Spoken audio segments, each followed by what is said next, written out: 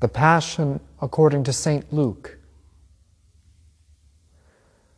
Now the feast of unleavened bread drew near, which is called Passover.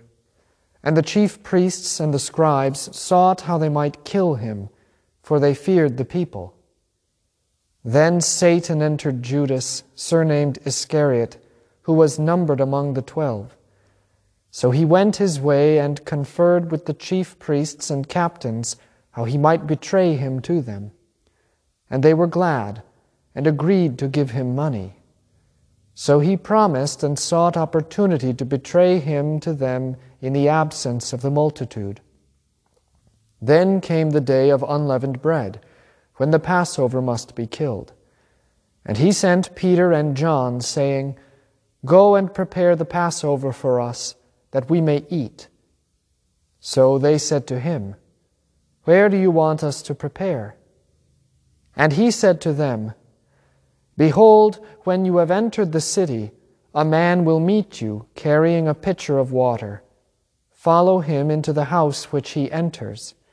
Then you shall say to the master of the house, 'The teacher says to you, where is the guest room where I may eat the Passover with my disciples?' Then he will show you a large furnished upper room. There make ready." So they went and found it just as he had said to them, and they prepared the Passover. When the hour had come, he sat down, and the 12 apostles with him. Then he said to them, "With fervent desire I have desired to eat this Passover with you before I suffer. For I say to you, I will no longer eat of it until it is fulfilled in the kingdom of God."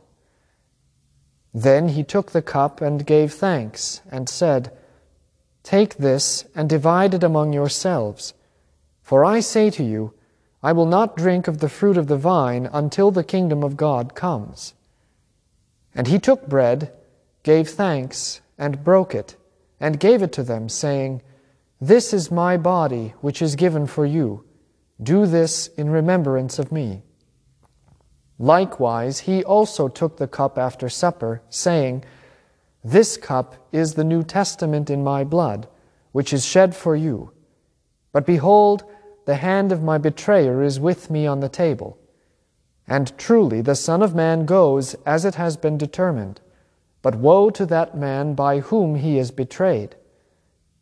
Then they began to question among themselves which of them it was who would do this thing. Now there was also a dispute among them as to which of them should be considered the greatest. And he said to them, "The kings of the Gentiles exercise lordship over them, and those who exercise authority over them are called benefactors. But not so among you. On the contrary, he who is greatest among you, let him be as the younger, and he who governs as he who serves. For who is greater, he who sits at the table, or he who serves? Is it not he who sits at the table? Yet I am among you as the one who serves. But you are those who have continued with me in my trials, and I bestow upon you a kingdom, just as my Father bestowed one upon me, that you may eat and drink at my table in my kingdom, and sit on thrones judging the 12 tribes of Israel." And the Lord said, "Simon, Simon, indeed Satan has asked for you, that he may sift you as wheat. But I have prayed for you, that your faith should not fail. And when you have returned to me, strengthen your brethren." But he said to him, "Lord, I am ready to go with you, both to prison and to death." Then he said, "I tell you, Peter, the rooster shall not crow this day before you will deny me 3 times. And he said to them, "When I sent you without money bag, knapsack, and sandals, did you lack anything?" So they said, "Nothing." Then he said to them, "But now he who has a money bag, let him take it, and likewise a knapsack. And he who has no sword, let him sell his garment and buy one. For I say to you, that this which is written must still be accomplished in me. And he was numbered with the transgressors. For the things concerning me have an end. So they said, Lord, look, here are 2 swords. And he said to them, It is enough. Coming out, he went to the Mount of Olives as he was accustomed, and his disciples also followed him. When he came to the place, he said to them, Pray that you may not enter into temptation. And he was withdrawn from them about a stone's throw, and he knelt down and prayed, saying, Father, if it is your will, take this cup away from me. Nevertheless, not my will, but yours be done. Then an angel appeared to him from heaven, strengthening him, and being in agony, he prayed more earnestly. Then his sweat became like great drops of blood falling down to the ground. When he rose up from prayer and had come to his disciples, he found them sleeping from sorrow. Then he said to them, Why do you sleep? Rise and pray, lest you enter into temptation. And while he was still speaking, behold, a multitude, and he who was called Judas, one of the 12, went before them and drew near to Jesus to kiss him. But Jesus said to him, Judas, are you betraying the Son of Man with a kiss? When those around him saw what was going to happen, they said to him, Lord, shall we strike with the sword? And one of them struck the servant of the high priest and cut off his right ear. But Jesus answered and said, Permit even this. And he touched his ear and healed him. Then Jesus said to the chief priests, captains of the temple, and the elders who had come to him, Have you come out as against a robber, with swords and clubs? When I was with you daily in the temple, you did not try to seize me. But this is your hour, and the power of darkness. Having arrested him, they led him and brought him into the high priest's house. But Peter followed at a distance. Now when they had kindled a fire in the midst of the courtyard and sat down together, Peter sat among them. And a certain servant girl, seeing him as he sat by the fire, looked intently at him and said, This man was also with him. But he denied him, saying, Woman, I do not know him. And after a little while, another saw him and said, You also are of them. But Peter said, Man, I am not. Then, after about an hour had passed, another confidently affirmed, saying, Surely this fellow also was with him, for he is a Galilean. But Peter said, Man, I do not know what you are saying. Immediately while he was still speaking, the rooster crowed. And the Lord turned and looked at Peter. Then Peter remembered the word of the Lord, how he had said to him, Before the rooster crows, you will deny me 3 times. So Peter went out and wept bitterly. Now the men who held Jesus mocked him and beat him. And having blindfolded him, they struck him on the face and asked him, saying, Prophesy! Who is the one who struck you? And many other things they blasphemously spoke against him. As soon as it was day, the elders of the people, both chief priests and scribes, came together and led him into their council, saying, If you are the Christ, tell us. But he said to them, If I tell you, you will by no means believe. And if I also ask you, you will by no means answer me or let me go. Hereafter the Son of Man will sit on the right hand of the power of God. Then they all said, Are you then the Son of God? So he said to them, You rightly say that I am. And when they said, What further testimony do we need? For we have heard it ourselves from his own mouth. Then the whole multitude of them arose and led him to Pilate. And they began to accuse him, saying, We found this fellow perverting the nations and forbidding to pay taxes to Caesar, saying that he himself is Christ, a king. Then Pilate asked him, saying, "Are you the king of the Jews?" He answered him and said, "It is as you say." So Pilate said to the chief priests and the crowd, "I find no fault in this man." But they were the more fierce, saying, "He stirs up the people, teaching throughout all Judea, beginning from Galilee to this place." When Pilate heard of Galilee, he asked if the man were a Galilean. And as soon as he knew that he belonged to Herod's jurisdiction, he sent him to Herod, who was also in Jerusalem at that time. Now when Herod saw Jesus, he was exceedingly glad, for he had desired for a long time to see him, because he had heard many things about him, and he hoped to see some miracle done by him. Then he questioned him with many words, but he answered him nothing. And the chief priests and scribes stood and vehemently accused him. Then Herod, with his men of war, treated him with contempt and mocked him, arrayed him in a gorgeous robe, and sent him back to Pilate. That very day Pilate and Herod became friends with each other, for previously they had been at enmity with each other. Then Pilate, when he had called together the chief priests, the rulers, and the people, said to them, "You have brought this man to me as one who misleads the people. And indeed, having examined him in your presence, I have found no fault in this man concerning those things of which you accuse him. No, neither did Herod. For I sent you back to him, and indeed nothing deserving of death has been done by him. I will therefore chastise him and release him." For it was necessary for him to release one to them at the feast. And they all cried out at once, saying, "Away with this man, and release to us Barabbas," who had been thrown into prison for a certain rebellion made in the city, and for murder.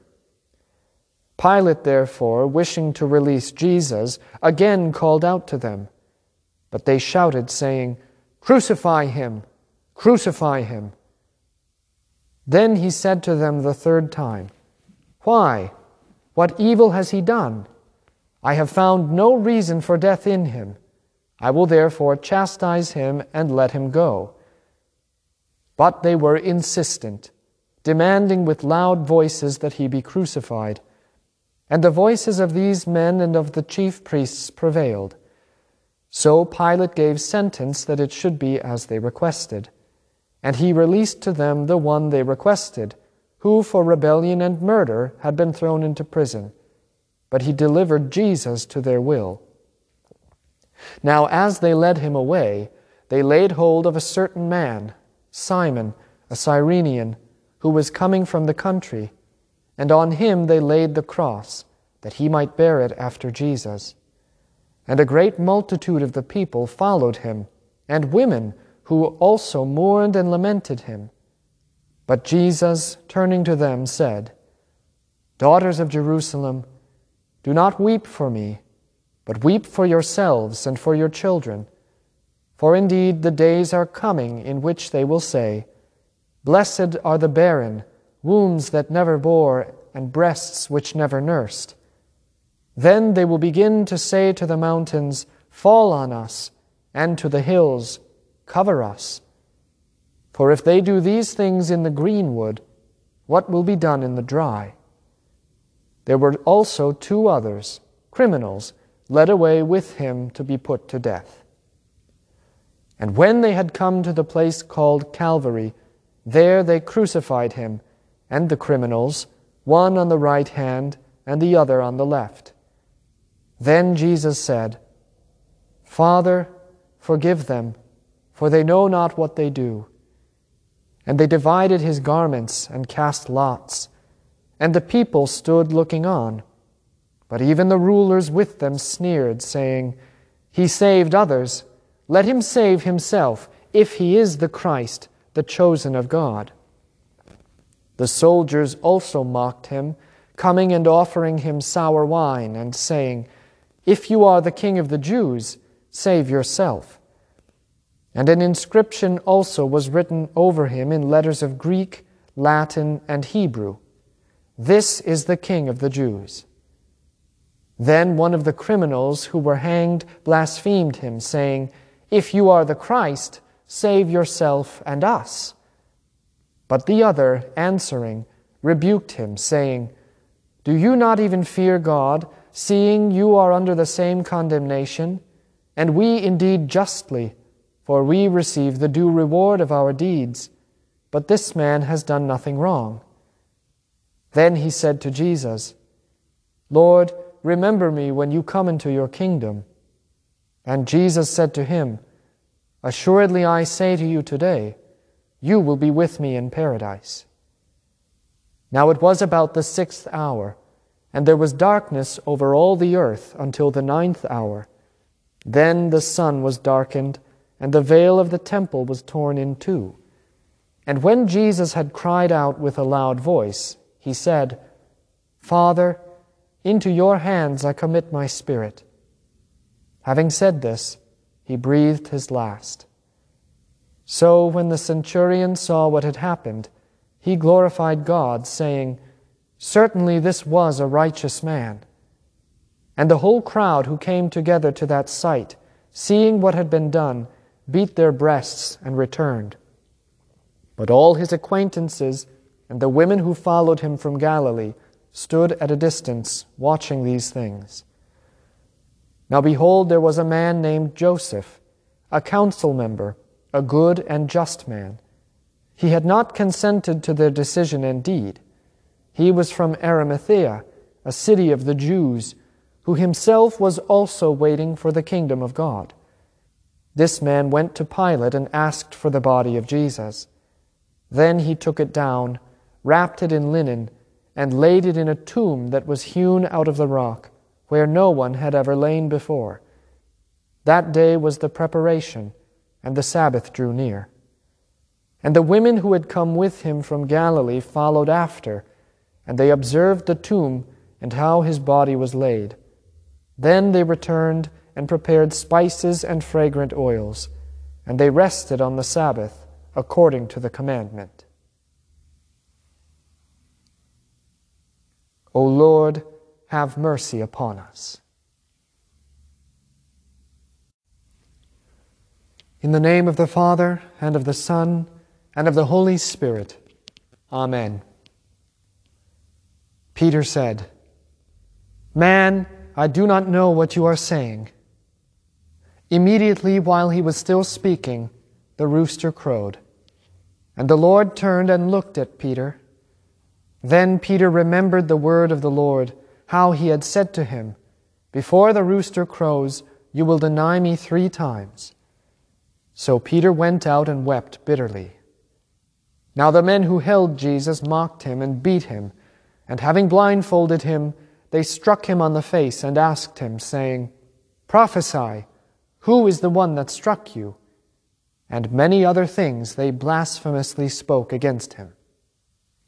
This is the word of the Lord. What does his face say?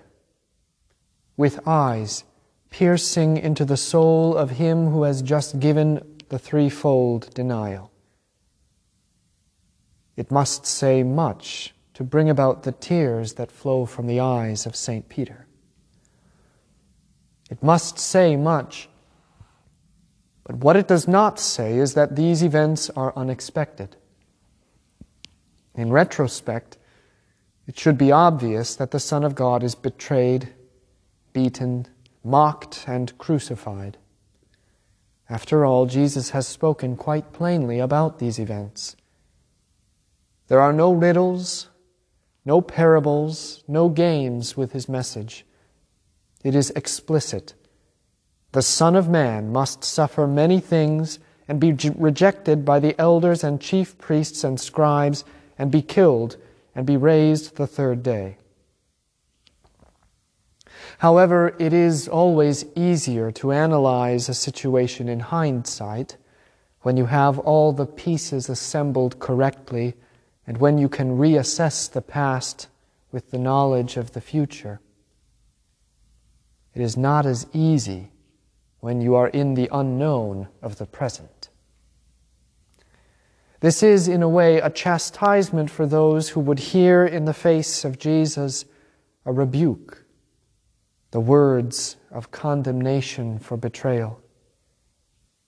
St. Peter may be the speaker of the words, but he speaks for the 12, as he will soon, restored, speak for the church. He denies Christ, and in his words, the voices of all the 12 ring in the ears of Jesus. I do not know him. Where are they who followed him? Where are they who said they would drink his cup, be baptized with his baptism, and follow him into death? Peter speaks the words, but all the disciples make the confession. His face says, "It is as I spoke. From the peoples no one was with me." It speaks of the lonely road to death that lay ahead of him, and the fear and sorrow he knows those he loves will experience. Yet it also speaks of something far greater. His face speaks also of a message of hope, though St. Peter will not realize this until later. The gaze of Jesus across the courtyard of Caiaphas confesses the reality of the words of the psalmist. Let all those who seek you rejoice and be glad in you, and let those who love your salvation say continually, let God be magnified. The disciples flee. St. Peter weeps, and the crowd in the courtyard mocks him. But Jesus is he who will be seen and exalted. Jesus is he whom the saints of God rejoice in. Jesus is he who is the salvation of God, and in whom God is magnified. His face says that he is now alone. But is that a bad thing? The disciples said that they could go with him, but can they? Can they enter into death and hell? Can they be baptized with the cup of wrath? Can they sit at the right and left hands of Jesus in the kingdom he wins? Does it matter which one of them is the greatest when they sit at the feet of the greatest? When the face says, no one was with me, does it mean he is alone? Yes and no. Man sees the face and weeps, for there is the scapegoat going out into Azazel to be slaughtered in Gehenna. Man also rejoices, however, in the knowledge that when this particular face is alone, it means the kingdom of God is at hand. His robes become red with blood, treading upon sin, death, and hell as upon the winepress. Vengeance is in his heart against those who deceived and ensnared his people. The promise to Abraham is realized. I will curse him who curses you. The kingdom of God is at hand. The year of the Lord's redeemed has come. He must be alone now, for he is alone in this unique endeavor towards salvation. None can join him upon the cross. None can join him in his descent. Yet you will join him in his victory. Beginning now, the multitude of the Lord's loving kindness is made manifest. Behold the face. Hear what it says, and know that you need not weep. Make haste, O God, to deliver me. Make haste to help me, O Lord. You are my help and my deliverer. O Lord, do not delay. Lord, have mercy. Christ, have mercy. Lord, have mercy. Amen.